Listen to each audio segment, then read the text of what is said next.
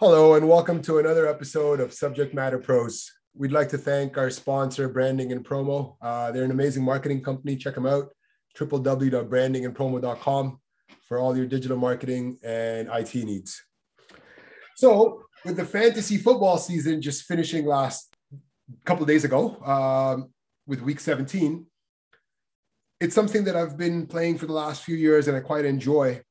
And I've really wanted to do a podcast on some of the challenges of running a fantasy league. As somebody who partakes in it, it's joyful. There's stresses. There's a little bit of bickering and shit talking that goes on amongst teams. But really, nobody understands just how challenging it is for a fantasy manager to actually babysit a bunch of grown adults who are so vested in a team like this. Our guest today is Jory Goldstein, who is the manager of our fantasy league. I've been playing in Jory's league for the last 3 years. We started a new league this year. And Jory's been a fantasy manager since 2013. So, he's had a very robust experience of about 8-9 years now managing leagues. So please, with further ado, we'd like to welcome Jory to the podcast. Thank you, Jory, for coming on Subject Matter Pros. We appreciate you committing your time over here today. Thanks for having me, Kuno. So, I'm going to start off with, I've been very lucky in your leagues. The first year you invited me to your league, I won the league. The second year, I finished second. And then this year, again, I finished second. So I've been very blessed where I've been able to cash out all 3 times. And then where, I've been... I've also had for better or for worse, my opponents in the finals have generally made true style offers with me where I never pitched any of those deals. We'll get to that later. We will. So, you know what? Thank you very much for being on the show. So, Jory, why don't we jump right into it? Give us your rundown on, just how you've seen fantasy football evolve over the last few years, especially because there's been a lot of rule changes. The style of the game has evolved where it went from being a very run dominant football league to now a pass heavy league. And then we have COVID and these other wrinkles that create a lot of other challenges as far as the season goes and how players are. So why don't you share some of your experiences, sir, over your period of managing these leagues? And then, if you want to throw in, if I missed anything in my introduction of you, please feel free to add to that. Sure. No, the intro was great. I mean, I've been doing it for almost, 9 years now. So, and I'm sure there's people who've done it longer, but definitely I think there's been a change over that time from my first year to now in both rule sets, the way the game is played, the way the actual game on the field, like players are utilized has changed. And that changes. You need to change with it. So, when I started, the league was very run heavy. Teams used one running back the whole year. I think things were a bit more predictable back when I started it. People that are familiar, I'm assuming people who are listening are familiar, you could draft one running back, and as long as they stayed injured, they would get the bulk of the usage. The thing with fantasy is usage is the only thing you can predict. You can't predict touchdowns, but you can predict usage. And that's changed over the years since the NFL has gone to a more pass-happy league. It's focused on, they've changed the rules to make it more pass-happy, and fantasy has to evolve to accommodate that. And fantasy has, but sometimes leagues or owners are a little hesitant to embrace some of those changes. I personally one of the reasons why we started a new league this year was because the previous group of the league we had running for the last 5-6 years, there were some people that weren't willing to embrace change. You can only cater to those people so long before you say, okay, enough's enough. Either you can be one of these people that runs multiple leagues or is in multiple leagues. But you got to change with the time. So one of the biggest things I've changed, daily fantasy aside, which is the whole other ball of wax, I think it's exploded in popularity over the last 6-7 years. You see it, they talk about it, players talk about it. And the game's changed. So the leagues have had to, a good fantasy owner or commissioner of a league will make changes to accommodate that. And also the way you even implement changes is challenging because some people say, well, everyone should have a voice. Everyone should have a say. My personal opinion is I'm going to set the league up. And if you don't like it, you don't have to join. And something should be up for debate, but some things shouldn't. I mean, it's sometimes you have to draw a line.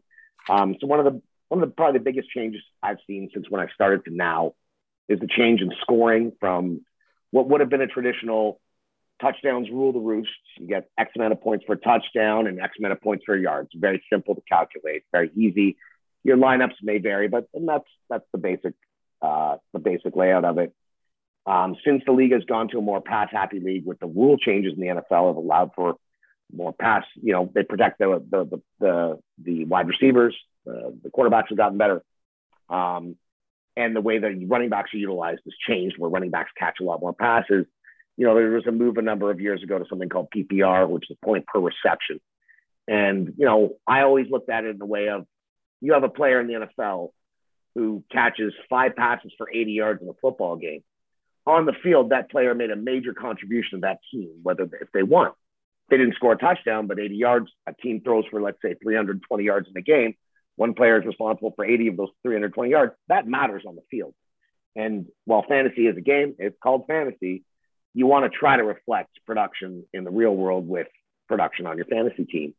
And so the way to kind of offset a guy who catches 5 catches for 80 yards and no touchdowns in a traditional non-PPR league, that would give you 8 points. And that's good, but not great.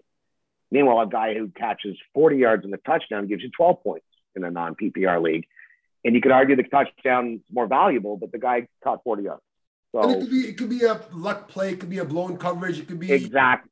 Could be a 40-yard play. It could be the one catch he makes, right? The guy. So the way to counterbalance that was they brought in PPR, became more popular. It was around for a while, and more the most popular being half-point PPR, which gives you a half point for every reception, so that you have your superstars. They're still driving your team. They're still the core of your team. Your Tyreek Hills are still catching 10, 12 passes a game for 150 yards and 2 touchdowns, but they get a little bit of juice on the catches because each catch now is worth half a point. But it makes those guys that catch 5 catches for 80 yards much more valuable from a fantasy perspective. And I'm a perfect example. So this year on my team, I had Hunter Renfrow and Jalen Waddle, and both those guys, they didn't put up stellar numbers or touchdowns, but they were the safety blankets for their quarterback. So both of them would get 8 to 10 catches every game. They'd only put up 70, 80 yards, but they're catching 8, 10 passes, getting critical third down conversions and things like that. And, you mentioned about fantasy. So I get it that it is a fantasy concept, but to me, the reason I like fantasy football is not so much the fantasy nature of it, but the fact that, the fantasy part of it is, to me, is we can get to pick and choose the players that we like to make a team from the players that we like. But that doesn't deviate or detract from the fact that it still is tied to the real production and how that individual player impacts the game versus just sheer luck, where you can have some guy catch 2 massive bombs of 80-yard touchdown passes, and now this guy is the highest scoring player that week for fantasy, and that team may not even have won. He just had, or like garbage time, exactly.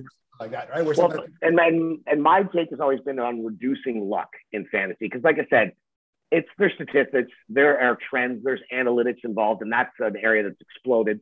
And like I said, you can track usage, you can track who gets air yards, all these metrics that are predictable based on how a team uses their quarterback uses a superstar player, so that it isolates those guys that pop off for 2 catches for 2 80-yard catches for touchdowns. They're not going to be in anyone's fantasy lineup ideally.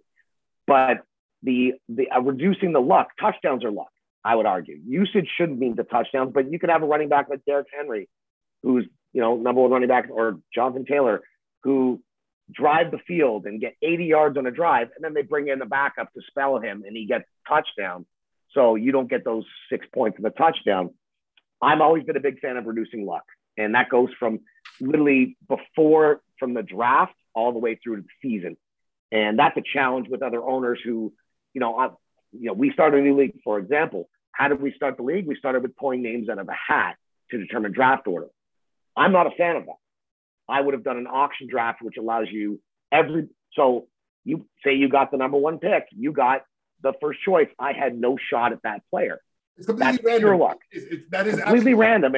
And luck. To me, I'm a big fan of reducing as much luck as possible in this game. And, it is a game, but there's a lot of analysis that goes into it. You put in more work, you should be rewarded better. Not always play out, because, again, you have no control of what happens on the field. Injuries and stuff are obviously, those are outliers. That's where the element of luck comes in. But other than that, I completely agree with you, because when you have players that you're picking, and if you look at it, like the NFL has very deep rosters. So typically, like most NFL teams will have a good 25, 30 players on each offensive roster. So if you're looking at 30 teams times 30 offensive players, let's take away the linemen. So let's say 10 offensive players on each team are valuable as far as scoring goes, right? Between wide receivers, running backs, tight ends, and quarterbacks. So if you have 10 players available for each team that have the potential to score points for your team, and you have 32 teams in the league, that gives you about 300 to 320 playmakers that you could potentially draft from. Now, when you have a 10 or 12 person league and your roster is 15 deep with bench spaces and stuff, you're looking at about 150 to 180 player selection process from that 300, 320 odd personnel that's available to people.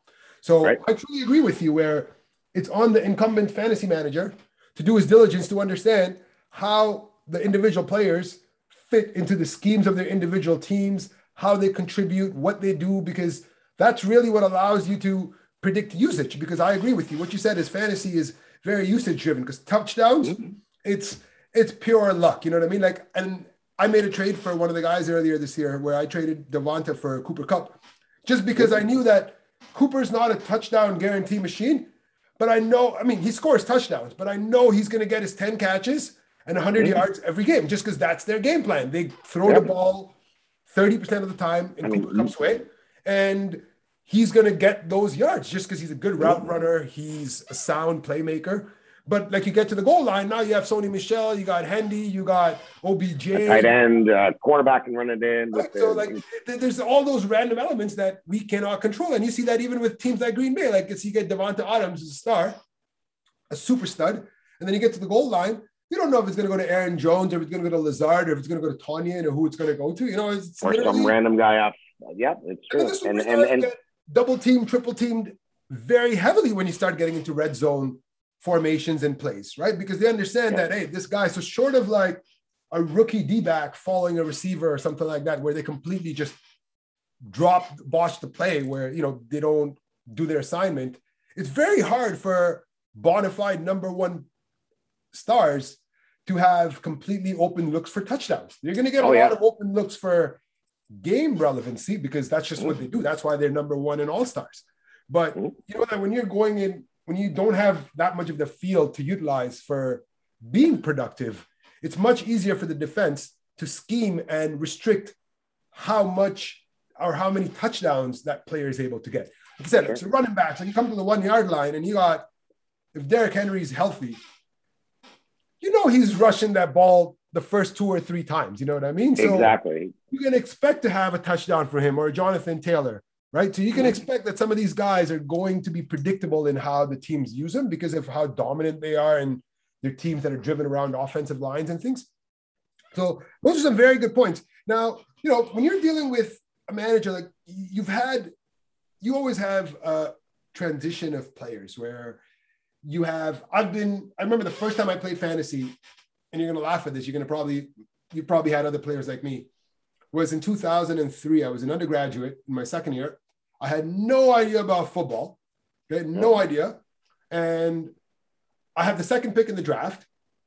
That was the year Peyton Manning was the number one selection because he was just killing it with, like, nobody else was that good. Number 2, I worked at a convenience store and I read the stupid NFL magazine, and Michael Vick was the shit back. Like, you know, like not the shit, but he was the first mobile quarterback, heavily touted. Like that. And with the number 2 pick, in place of picking LaDainian Tomlinson, I picked Michael Vick. And everyone in my league was just like, what the fuck is this guy doing? He's an idiot. You know what I mean? Like, who fucking picked Mike? Peyton Manning was the consensus number 1 pick on every draft board and every analyst prediction just because he was one of those guys who'd give you your 40 touchdowns. Yeah. But back then, quarterbacks went high. Right? Exactly. And when I picked Michael Vick, I fucked up the league. And then eventually, I realized how bad I was. I actually won a couple of weeks just because I remember a couple of times where I won out of dumb luck when Santana Moss caught some Hail Mary plays when he was with the Washington Redskins. And literally, I remember my opponent being like, fuck Santana Moss, because you're playing a tool like me, a complete noob who has no concept of fantasy, none whatsoever.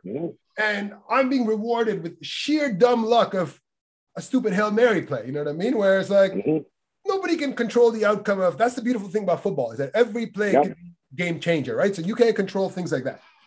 So how do you deal with, when you have fantasy players that come in like that, where you're going to have a well-rounded group overall who understands? It's like, because to me, the analogy is very similar to sitting at a blackjack table where it's an idiot who doesn't know what the fuck he's doing, when to hit, when to stand.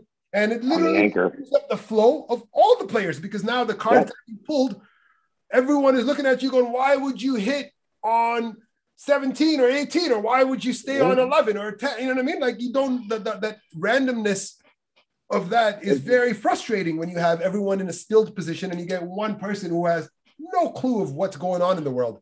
So how have you dealt with some of those challenges across all those years? What kind of trends are you seeing as new people come on and join the league, and their dedication and their understanding? And how do you qualify to see if they even understand what fantasy football is, where they don't just rule the league?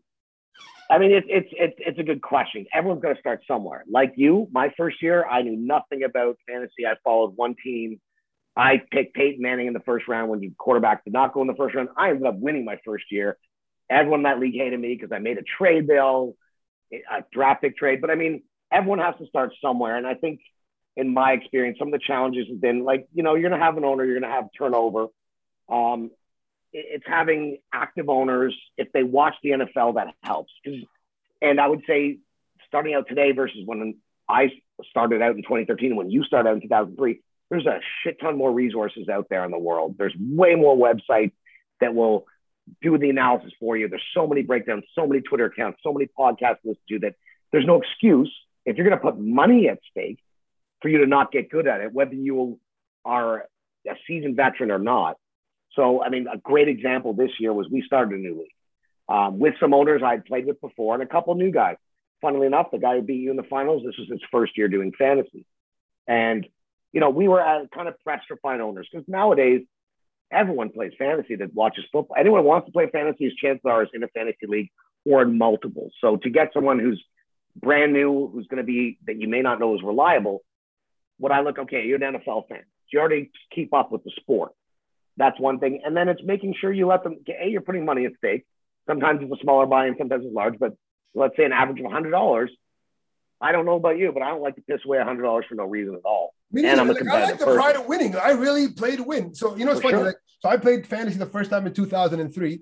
And the second time I played fantasy was when I joined your season in 2000. Long break. Yeah. You know what I mean? So I took a 15-year hiatus because the first year I had no clue what I was doing. I didn't understand the game. And then over time, as I started watching it, understanding what football is, started liking it.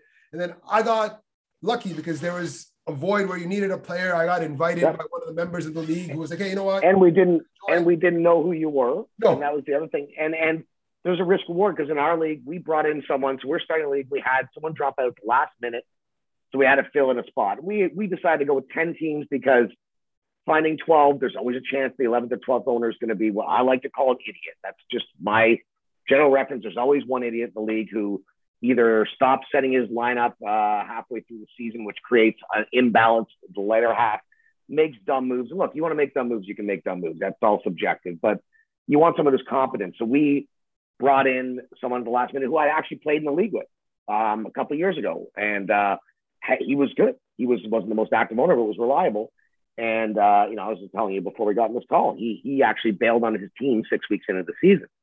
What I did from my perspective, from my experience, and some people disagree with this, was that I said at the outset of the season that one of the rules was that you had to field a legal lineup every week.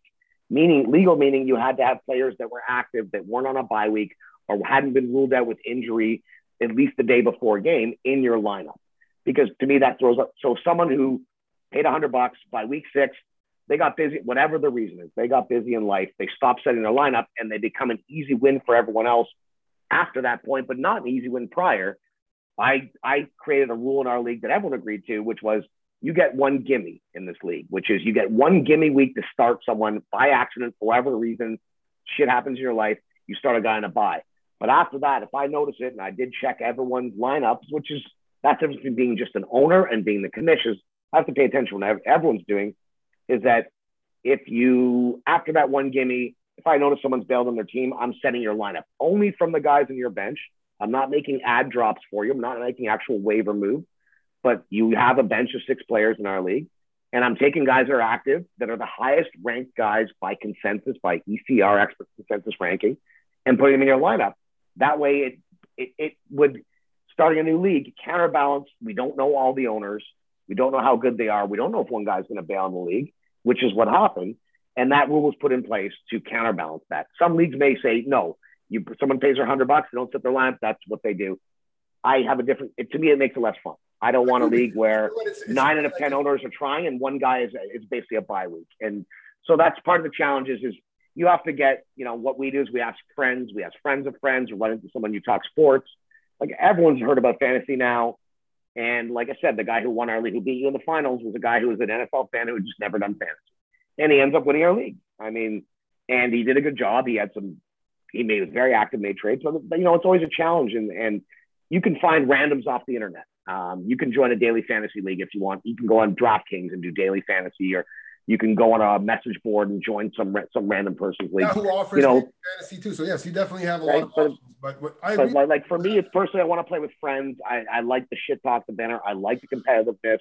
And so for me, if I'm putting together a league of 10 people, you got to find 10 people that are into NFL, that are competitive, and that you hope will be interested to maintain interest. And usually, I'd say 11 out of 12 owners, you're usually lucky. 9 out of 10, then you got to find someone else for next year. And then ideally find a good group and you roll that group over.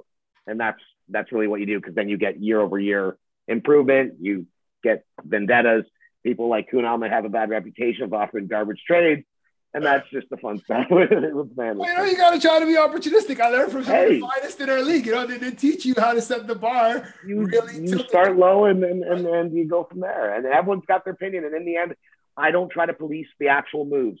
Like, unless it's collusion. So the other leagues would have league veto on trades, which to me is a no-no. Because, look, Kunal, you made a bunch of trades this year. And so other people did. I may not have agreed with the trades and why these teams did it. But when you have a league veto on trades, other owners that are pissed off that you traded for Travis Kelce would vote the trade down just on that basis. Where my perspective is, I'm the commissioner. I'm the only person that approves trades or disproves them. And the only reason why I'm going to disprove a trade is if it's proven collusion. Other than that, you make a bad trade and you get fleeced by another owner, that's your fault. You manage your team how you want. You make ad drops how you want. But I don't like the league being sore sports because someone got one over on someone else. That's part of the game. Last year, there was that issue. If you remember last season where I was offered a trade where I didn't fully see what players I was giving up. And we ended up reversing the trade. And that created a lot of dissonance with the other guy, because he's like, Kunal is an adult. He should have seen the full trade. And I just didn't scroll fully to understand that I was just getting X players. He was taking more off my team. And I got saved there where, you stepped in and you're like, listen, this is not a trade that anyone in their sane mind would go ahead and approve, where you're giving bona fide RB1s or WR1s or TE1s in exchange for like a WR3 or TE3 or somebody where you're like, hey, and like, what? And like it created some challenges. So like, how do you deal with situations like that where where you're sort of in your role as a commissioner, if you wanted to be the judge, the jury, and the executioner, because you have the ability and a lot of power, notwithstanding what other fantasy managers think how they feel about their team. But as a commissioner, you do have a lot of, and like one of the biggest challenges of yours, as you said, is to maintain the integrity of the league, to make sure that for the duration of the season, all the players are truly at least acting in the best interest of their team. Not so much about their matchup, but you got to make sure that your team is best represented throughout the season, that trades are done. So I agree with not having vetoes, because there could be just pure animosity that could force people to vote against the trade. But if the trades are balanced and people understand, then it should go ahead. And especially in like a league that we have, like a keeper league, right? Where we're playing a league where managers have the opportunity to roll on two players. So part of the reason why I traded the way I traded was I picked Devonta in the first round, and Mahomes was not doing that hot. The reason I picked Cooper was you went too high on Mahomes. But anyway. I did. It was a huge mistake. You know what? I botched that draft. I had JT that I passed up on. I mean, championships are not one of the draft time. Exposed, it's hindsight is always 20/20, right? So it's easy to see what mistakes I made. I didn't understand the full nature of a keeper because this is the first time I'm playing in a keeper league. So there's a lot of learning. Mine too. Yeah. And that's and why our keeper's not crazy. I try to keep our keeper settings to a minimum of you're only carrying over 2 players versus 5, because then that's not fun based on the luck of starting the draft, names out of a hat, which we didn't do. There are other ways to do it. So it's not names out of a hat. But, there's leagues out there where you're keeping 5 players. That means, you end up getting the short end of the stick on a season, all your players go down, you're kind of fucked for the next year. So keeping it to 2 players, it's mainly a redraft next year with some choices, and you got to balance value for return. And then for us, another thing was another reason why we did the trade was my opponent, and it's funny because I played the guy in the finals and I lost to him because both the players that traded him actually outperformed the players that he gave me. Yep. It's very ironic. But the reason why we did that trade, and he didn't want to give up Cooper Kupp or Travis Kelce. It's the number one wide receiver at the time, right? And ended up being the WR. He's such a big Josh Allen fan. He really likes Bills. So he's like, listen, man, I really like the Buffalo Bills. So oftentimes, if you have a stud player and you like watching that team play, you're winning on both ends because now you get to watch your player dominate on the field for the team that you like to actually watch. Whereas I had few guys on teams that I would never watch. I don't like the Browns. I don't like the Raiders. But you know what? Guess what? Some of their players do put up points, and hence, based on whatever options I have, Waddle for Miami. I don't want to watch no Miami Dolphins game. It's just come on, who wants to watch them? I mean, and it's funny because everyone has their own mentality. Me personally, I'm a Colts fan, but I could give 2 shits about owning any Colts. For me, it's about I don't want any emotion in my trades. I want the best chance to win. Whereas the guy who won our league, I tried to when I noticed he was building basically the entire Bills roster, I had Stephon Diggs. And I'm like, hey, I'll give you Stephon Diggs for Jonathan Taylor. You know how many times I tried to get him off him because I saw this guy traded you for Cole Beasley. At some point, he had the Bills defense, the Bills kicker, Josh Allen, Cole Beasley, Singletary. He had Singletary and Zach and the other running back. And I'm like, okay, I own the best player that's not the quarterback on that team. And clearly, this is the guy that we didn't really know that well. He was a friend of a friend. Yes. And I'm just like, okay, this guy's a rookie. He clearly is it's not a good strategy to have a ton of players from one team generally. And I was like, okay, I'm going to try to get Jonathan Taylor. I wasn't successful, but everyone has their own personal way they play. I think you're going back to your question about how to keep people engaged and deal with disputes. I mean, keeping people engaged is a matter of rule sets. We had the advantage. For many years in our old league, there was many rules I wanted to implement. Changing from non-PPR to PPR was the biggest one because that just makes the expanded pool of players you can draft. More scoring is more fun. But we had a couple of people in that league that, even though there were only one vote, their one vote outweighed 5 other people's vote. They threatened to lead the league every year, and everyone wanted to play with the guy, and he would take his brother out. So we never changed. And I would put things out to a league vote in that league in terms of, hey, guys, the season's going to start. Let's go to a simple majority on whether we want to have PPR or not. We had 12 owners in that league, 7 owners, and it got shot down. So, when it came to this year, it's like, okay, I'm done with that league. I'm sick of playing non-PPR league and having a bunch of people that want to play a very old school way of. And even the Fab one, because you know what, that's something where I got impacted last year because I could have won that year. I mean, in the finals, do you remember where I started Baker Mayfield, which is the most bonehead move I could do that year because everyone on Cleveland roster was injured. And my opponent in the finals goes on at 4 a.m. and shuffles the entire lineup of the available waiver wire. So now I don't have the luxury of picking any player because I got to wait until so many hours pass before they become, add and drop players. So I agree that, when you look at strategies like Fab and PPR, they enhance. It's about balancing the game. Balancing the fairness because Fab those are the 2 biggest changes. And I think the 2 biggest changes overall in fantasy over the years have been the introduction of PPR and Fab. Fab being free agent acquisition budget, whereas traditionally you just have a rolling list of priority and you put a claim in, and if you happen to be lucky and wait weeks to have the number 1 claim and Jonathan Taylor gets injured, Nyheim Hines is on the wire, bingo, you've won the lottery. But if I'm a Jonathan Taylor owner, unless I'm rostering Nyheim Hines all season long, which my number 1 pick, I did handcuff with Alexander Madison. I had Dalvin Cook. I drafted Madison. That paid off because I had that locked up, but it meant I burned the bench spot on a guy I wasn't playing all season, except in case of emergency. But the change to Fab to the budget meant that, okay, well, now if you are the owner of Jonathan Taylor and he goes out and gets injured, and say you're sitting 6th out of 12th on the wire, you have no shot at getting his backup. None. But within a free agent acquisition budget, okay, everyone's got a budget. There's still a priority. It's a blind bidding process. And if you want, as a Jonathan Taylor owner, to get Nyheim Hines, you can spend all your remaining budget on there. It fucks you later on down the road in making plays, but now you at least have a shot at your backup. Whereas in the traditional waiver wire, you have no shot unless you're sitting at the top of the wire. And to me, that's luck. Whereas, you know what? We had a couple guys in our league we were talking about it who didn't use any of their budget. That's up to them. One guy won the league without it. But I know for me, I blew big budget early on Elijah Mitchell in week one. After week one, he paid dividends. He paid off when he played. He was a great guy. He's my keeper for next year. But so, I mean, when you talk about, okay, lessons learned from doing many years of fantasy is like, I knew I wanted a league that made it more fair, that gave people shots, everyone a fair shot at a player. And again, there's more, you actually are adding strategy when you add in fab versus the waiver wire. You have no strategy. The only strategy is, do I make this claim or not? And otherwise people are up at 3 a.m. trying to get moves done that don't count as a waiver move. Whereas in our fab league, and that gets rid of, there's no 3 a.m. hawks because you can put a $0 bid in, you can put a $1 bid in, and you can ensure yourself you got that without having to wait to 3 a.m. Most people aren't up at 3 a.m. to make fantasy moves. Some people like me are because I like to win. But it also adds an element of strategy of how much am I going to bid on this guy? So I kind of set the bar this season of Elijah Mitchell. I think I bet 16 fab out of 100 on week one. And then that kind of set the bar. If you notice, it wasn't until the weeks 6 or 7, some players started going for 30 fab and 25 fab. And so there's a whole other strategy to managing your fab budget that isn't in there with waivers.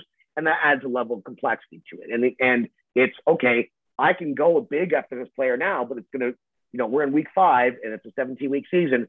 I'll probably be out of fab by the end of the season. Can I last that long?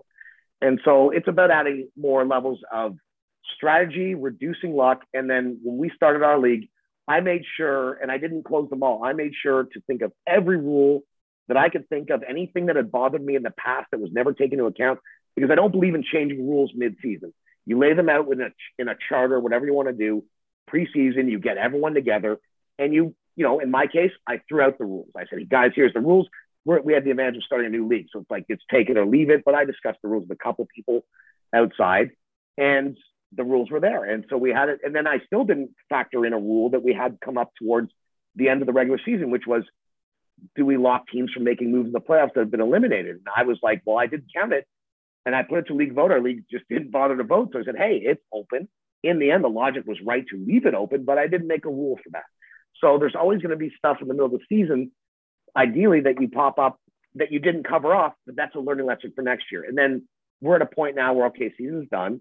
And now we'll have a whole off season in this league now, which, has 9 strong owners, and we'll replace another one to propose changes. And thankfully, this is a progressive group that are open to changes. And we'll put those out to a vote at this point versus me saying, here, guys, here's the changes I'm making and take it or leave it. That was the opening salvo. Going forward, it's going to be, okay, do we want to expand to 12 teams? How are we going to do that? And do we have a majority of people agreeing to do that? Do we want to make it so that the 6th playoff spot is not determined on record, but determined on total points to keep everyone active throughout the season? Because you nailed another thing is, how do you keep everyone active that's been eliminated earlier on? Keeper is one of them. Doing things like a weekly high score payout that's small keeps people active to the end of the season, because you do get people, they get pissed off, their teams all lose, and they stop bothering. And that throws off a competitive balance once again. And I'm all about maintaining competitive balance and keeping interest. I like competition. I don't want an easy path to the championship. And I don't want any of my opponents to have an easy path too. No, but then how do you deal with, so I can appreciate how you put things out to a vote, but the nature of most fantasy leagues is you're going to have maybe 1 or 2 new incumbents. Those new managers are going to be invited generally through a social circle of people who are already existingly playing. You have a lot of brothers and families playing in the same league together, especially when they play in multiple leagues. So how do you overcome the collusion of voting? Because now, it's so easy, because that if there's a policy that the commissioner wants to implement, and that one of the players is vehemently against it, and if they have a couple brothers or family members or very close friends on there where they just sit there, and they're off time, be like, hey, we should all not vote against the strategy, it effectively overrules a very sound strategy. Because for me, fantasy football, what I liked about Fab was it's more representative of how the game is played. Because let's say if, like, I had, not in this league, but in the other league, because I'm lucky I played in 2 leagues as well. Yep. And, the other league you played in was a traditional league. This is the one we left. And you know what? Which was a non-PPR, non-fab. That league had 0 trades in it. And it's a boring league.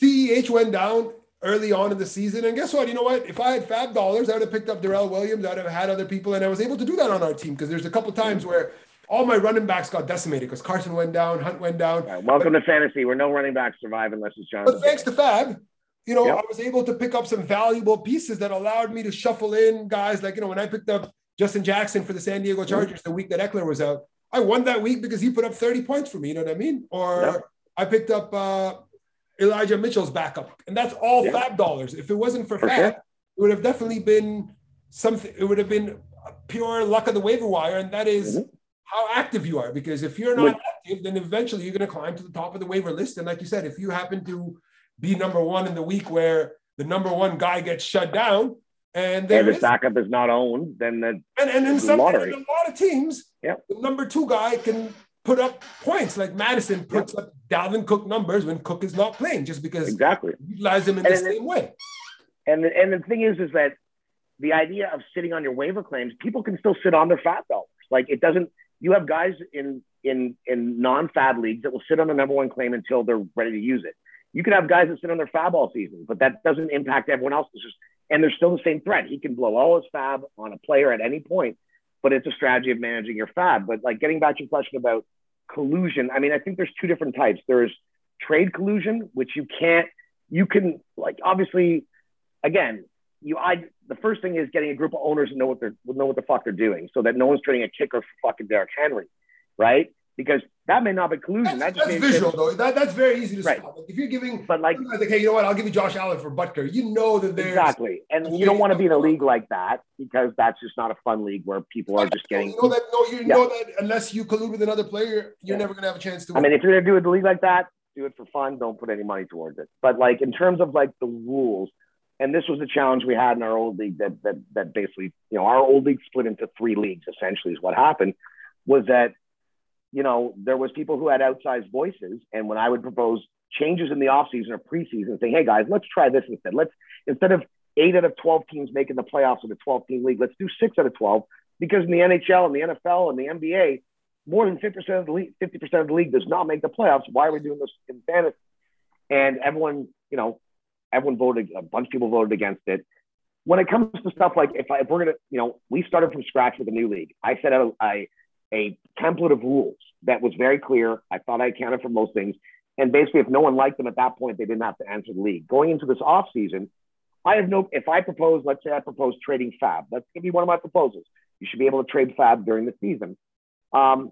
If 6 out of 12 owners don't want it, whether they talk, it's a vote. They can lobby for whatever they want behind the scenes. I'll respect that vote because at least it's a voting process. When it comes to trade, so that's not really collusion in my mind. That's 6 people if they talk amongst themselves and they all don't want to do it, that's fine. It's true. It's collusion when it comes to trades, and that's really hard to prove. Like you said, you got 3 brothers in the league, but it should also be obvious in the type of trade that happens. You trade a kicker for a running back.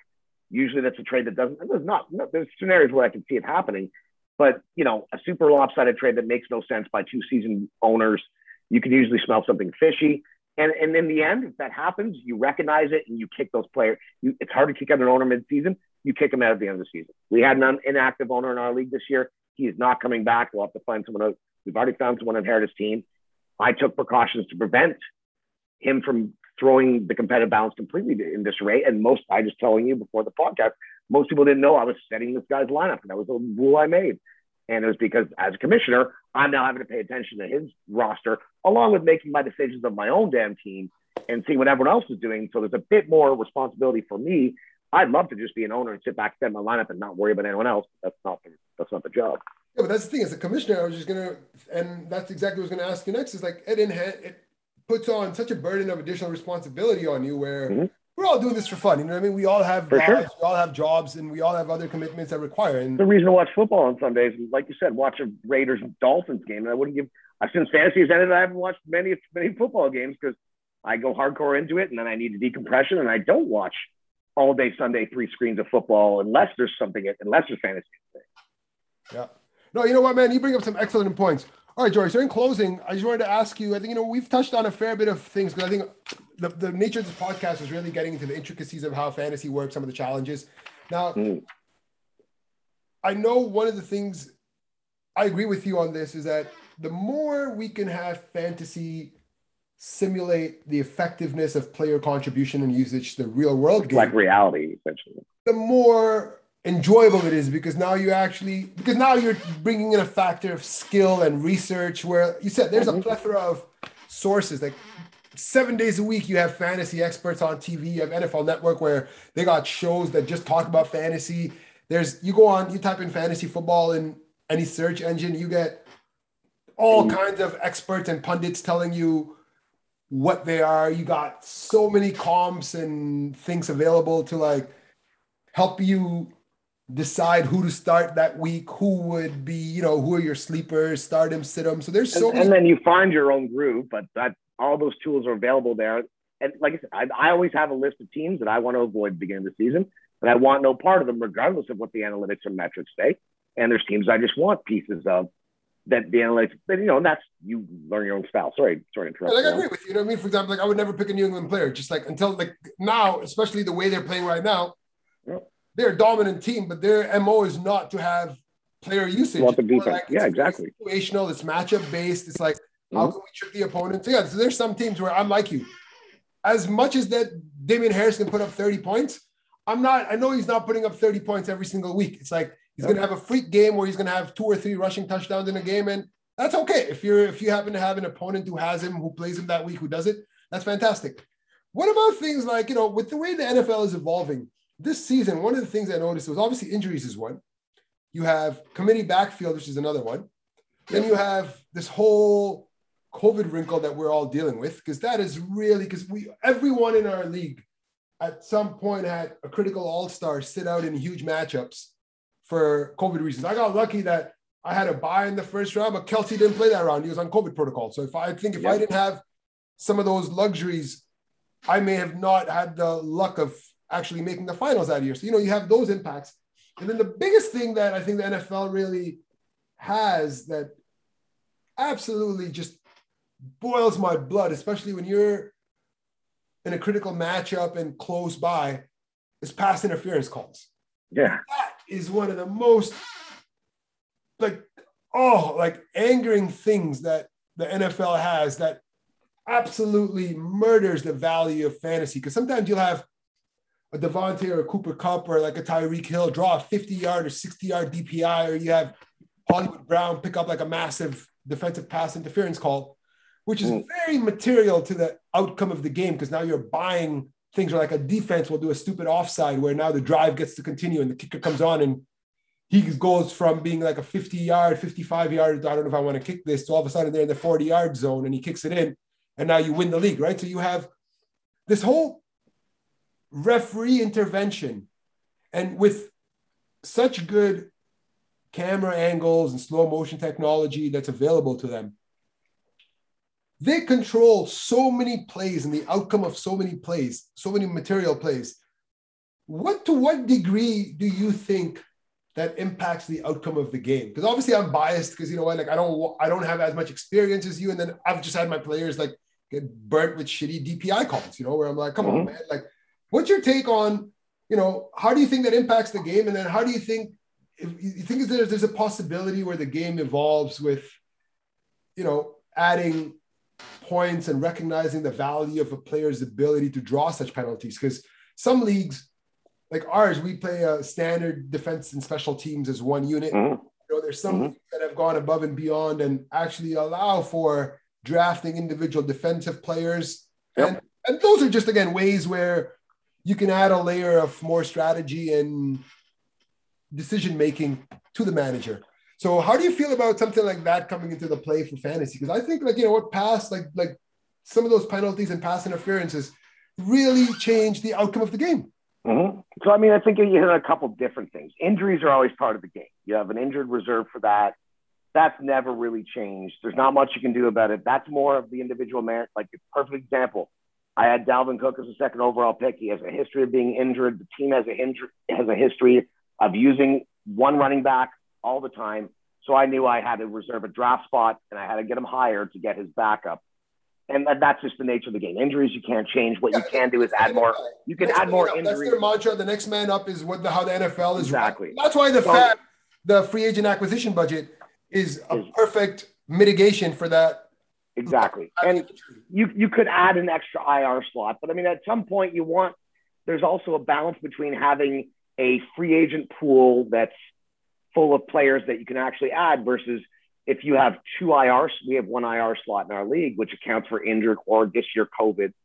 And you have to balance that. You also have a 6-man bench. I mean, you got to remember, football, unlike basketball, baseball, hockey, is one game a week. You get one shot at it. It's a sprint. I started fantasy doing baseball, which is a marathon, 162 games, rolling over all this stuff. Football is a short window. It's a 1 week. You got to get it right. It's a sprint. And that's why I love it.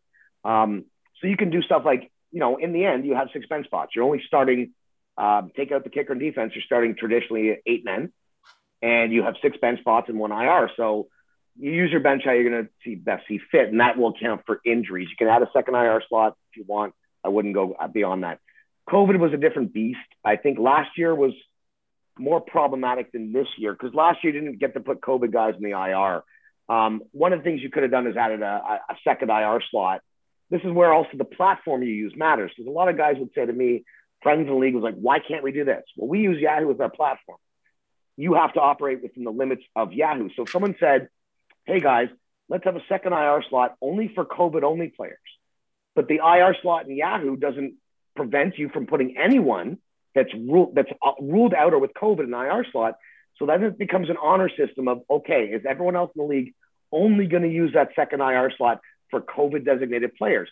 Me personally, I don't want to leave anything up to honor. And so the platform you use, the more flexible it is, it gives you more ability to have a COVID only IR slot. Yahoo doesn't have that. Other platforms may. Getting to your question about DPI calls, and I think this is an interesting one. My take on DPI is you can't give points for when they didn't happen. So there's a shit ton of bad OPIs, pass interference calls, right? And yes, Justin Jefferson gets robbed of a touchdown, doesn't get the yards. The sad fact is that's not tracked in the game. They didn't track how many yards would he have gotten on that call.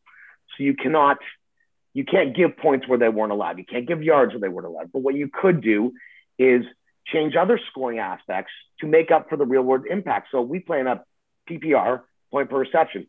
You can add point per first down. First downs matter more than a third down. So you could add, a point. So you get a first down, you get extra 0.25 points. Or from a defensive perspective, you can 4th and goal stops. You can give a bonus point for that. So big moments that are game defining moments in a game that are tracked, that there's a stat for that you can assign points to, you can change the game that way. I don't think you'll ever be able to account for the pass interference calls because those aren't awarded in the end. So you cannot, the system won't track. You can't give yards that were never counted. But you can do other things to make the bigger, more impactful plays matter more. And that's really up to, and those things are theoretically possible as well. It's the pass interference, that's more of a ref issue that's friggin' annoying as hell, but because you've had so many players, like, man, you can imagine how many PIs Stephon Diggs gets, how many PIs Justin Jefferson gets, just because they're such dominant playmakers that and now when they blow past their defender, most of the time the guy's going to have to do some holding or something, or else you're giving the guy a 60-yard walking touchdown just because they're that good, where they break open that. And I will say the NFL is good, and I think so. You didn't have this problem 4 years ago, 5 years ago in the NFL. All these offensive pass interferences or defensive pass interference, there wasn't as many. And I think the NFL, because there's been a lot of egregious calls where, defenders got his back to the ball. How can you call defensive pass interference on a guy who can't see the ball coming? And, I think the one good thing about the NFL is they are progressive with the rules, and I'm sure they will go back and review some of the pass interference calls, some of the egregious ones this year. And I wouldn't be surprised if a year or two, they tweak those rules. They hone them. Because they did it with instant replay. They've done it pretty much with everything else. The NFL is a progressive league that they tend to address stuff that people complain about. And the other side is fantasy and betting in general is such a big aspect to the NFL. I mean, it wouldn't be as popular as it was if it wasn't for the betting aspect, and that includes fantasy, that they have to cater to that. They wouldn't change the rules for it, but they are good with the rules in general that they know they have a bit of problem in that regard. And you know what, Jory, thank you. You bring up some excellent points. That's some very good education for me because I never really considered the subjective nature of a DPI call. Whereas, like, putting in value add for the materiality of the play, such as, for example, a first down catch has got to be worth more than a third down catch, or like like a fourth and goal stop, or like a fourth down stop by a defense. You're effectively turning the ball over at that point. You know what I mean? So if you're going to get 2 points for a turnover, why not reward the defense with an extra point for being like, hey, you know what? We made a stand where we didn't allow you to get that first down to continue your drive. So it's analogous to saying, hey, pick up an extra point. No, those and a perfect example would be kickers. A lot of people hate kickers, but kickers score real points in football. And they score 3 points. A lot of points, man. Like kickers will easily be short of your quarterback and you're running, like, they will outperform your flex options often. And that's one thing that bothered me was that for many years, your kicker, who you don't draft high, you pick off the scrap. It's hard to determine analytics with kickers other than weather, or basically a good offense is going to put the ball in scoring position more often. But my issue many years ago was, hey, kickers are outscoring my flex guys, outscoring my RB2s, my WR2s. That shouldn't be the case. But I don't personally want to get rid of kickers because kickers score points. And then I started looking at, well, how do we have our league setting set up? Well, I don't believe a kicker should get less than 3 points on a field goal because they score 3 points. They score 3 points, yes. Right, but there was in our old league settings, we had 4 points for a 40-yarder, which to me isn't right. I like the 50-yarder bonus because that is a legitimate. It's a hard kick, and like 50-yard is a hard kick. They don't happen that often. Very few people make that decision, and it's something where it's not that. And I like the fact that we threw in a penalty for missing the extra point. Well, that was the biggest change. That was the biggest change, is the way to tone down kickers so that they aren't outscoring guys you drafted in the 4th round. Because otherwise, you draft a kicker in the 4th round every year when you know they're going to get you 10 points a week. Was basically anything missed under 30 yards and extra points are negative points. So therefore, it balances out. Kickers are still important. They're not the most important. I think good managers take advantage of good kickers. Other people just ride the same kicker all year, but they don't outscore players that are truly the ones who are doing the research. They're not rewarded for mistakes. They're penalized for mistakes in a similar way. Exactly. Where if you're a wide receiver or running back and you fumble the ball, or a quarterback throws a pick or fumbles the ball, you get docked 2 points because they've actually caused a material game-changing play in that moment. So I like that. Tweaking your scoring settings to balance it out so that, like I said, kickers and defense aren't outscoring your best players unless they have a massive performance, to me matters, because it makes, people write off kickers and defense, but there's not much strategy in kickers, but there's a lot of strategy goes into defense, I think. Anyway. And you know what? This has been such a fun conversation and podcast. Thank you so much for coming on here. On an ending note, where do you see fantasy headed over the next 5 years based on just what kind of changes you've seen happen in your long tenure as a commissioner and playing it consistently over such a long period of time? You've obviously seen lots of changes happen. So where do you see the league going in the next 5 years? I mean, I think the league, I don't know. In terms of the fantasy industry or fantasy ecosystem, it's gotten so big and there's so many resources. And at this point, it's almost about who's got the secret resources. I know I have my message boards that I go to that I don't tell anyone about because I think it's an advantage over just going to fantasypros.com or whatever. But I think what you're going to see is a variation in fantasy formats. So take, for example, your question about injuries and running backs.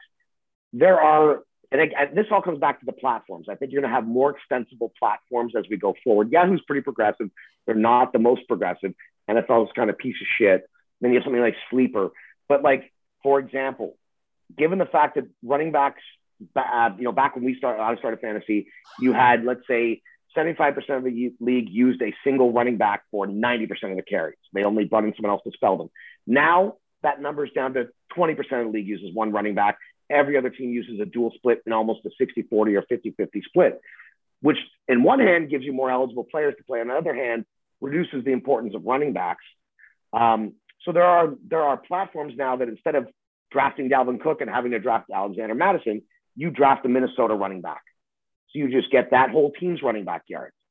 And that eliminates the injuries. Now you only have 32 running backs to choose from at that point. But in even a 12-team league, there's 24 teams. That means there's still, do the math, 8 teams that aren't drafted. But that would eliminate, because wide receivers and running backs are different. There are no wide receiver handcuffs. There are way more wide receivers on the field. But you could just draft the Minnesota running back. You could draft the Green Bay running back. And that's one way to get around the injuries. That's a really cool concept where the backfield, given the nature of it, is you automatically get to pick the team running back and You get all the backfield that comes running with it, just because you can have 3, 4 wide receivers on the field at the same time, or 2 tight ends on the field at the same time. But no team is going to put on 2 running backs simultaneously. It's always traditionally off play is a trickery or something. Is a wildcat or something fun. But in general, yes. Like perfect example would be the Cardinals.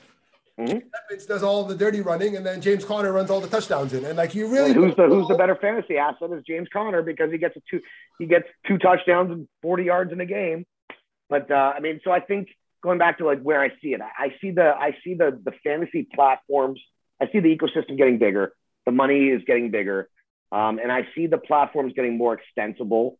And maybe there is a way to address that PI stuff in the future. I don't see how without tracking that stat you can assign points. But stuff like picking a running back team, there's best ball leagues where you just automatically you pick 15 guys and it just automatically takes your best score that week. That's a little less. But I think that also opens it up for more casual people. I don't like the best ball option, because you know what? That is a little bit of management, because there's because that's almost hindsight is 2020, because there's a few games that I lost that I would have won if I would have started my bench players. For sure. And I don't when think you're looking at bringing in get that advantage. If I'm a doofus where I leave that week's star on the bench, he was on my team. I had the option to start whichever player I wanted to, because now what you're doing is that one is actually very interesting, because I had Kittle this year, and Kittle is one of those guys where he can pop off you in the final. It's one of the two, either or, right? And he's one of those guys you cannot bench. Like just from a prudency standpoint, I don't care. He's a tight end, and tight ends drop off after the top 3, and he's one of the top 3. But you can't. But at the same time, I lost in the finals. He did jack for me. You know what I mean? Garoppolo was out. So if you were like, hey, you know what, flexibility wise, hey, pick this. So one of the things I did for the finals was our lineups were pretty much set. There's not much I could do. Only thing I had was kickers, right? So I had 2 or 3 kickers that I picked up because I wasn't sure who was. You didn't play the guy I dropped. And I didn't play the guy. He was your kicker all season long for the most part. Right? So I didn't play. Yeah, exactly. I should have played Prater. I didn't. He gave me double the points. So I don't think – I like that. I don't think you want to penalize, because that's penalizing my opponent for my mistake, where I was like, you know what, I was too scared, because now you're effectively taking away the fun element of being like, you know what, did I make the right call? Because you don't want – well, that's in the end. Fun. Did I make the right call? It's the end of the agony and the thrill of making the right call. But I do think what best ball does is it brings in more casual fans. Me and you are hardcore. We get into the weeds. I spend X amount of hours a week talking, thinking about fantasy. But best ball expands it to more casual fans. So the people that can say, okay, I'm going to draft a team. I don't want to have to worry about setting my lineup, but I want my best players to get my best points. And if everyone's going in with that understanding, I think it expands the roster, people getting into fantasy in general, so that down the road, I like this best ball, but you know what? I want some control over my start set, and they go into a more traditional league. So that's the way I see the fantasy industry going, is just offering more options to everyone and getting more people involved. More people involved. Usually you're going to play it. You're going to love it. You make it to a point where you say, okay, I've had fucking enough of this. I haven't made the playoffs in 5 years. It's so frustrating. But then you come back for more because it's like crack. So, I mean, that's the future I see for it. It's just getting bigger and more options for everyone, more extensibility. Well, Commissioner Jory Goldstein, thank you so much for coming on our show today. We really appreciate your time. And I had a lot of fun just talking about fantasy, understanding, because I said, I'm notwithstanding my luck where I've been able to win some trophies, I'm still fairly new, so I don't understand as many nuances of the game. And, I understand, like, I do enough research, and I like to win, so I actively commit. But this is very educational for me, and I'm very confident that a lot of our listeners are going to have an amazing time just learning a lot of different strategies, and, how you can have leagues that can be structured for different types of player skill levels, different type of enjoyment levels of, how much an individual wants to commit. Thanks so much again for coming on our show. We greatly appreciate your time. And in closing, ladies and gentlemen, we'd like to thank our sponsor, Branding and Promo, once again. Thank you for making this all possible. Until the next episode. Thank you, guys.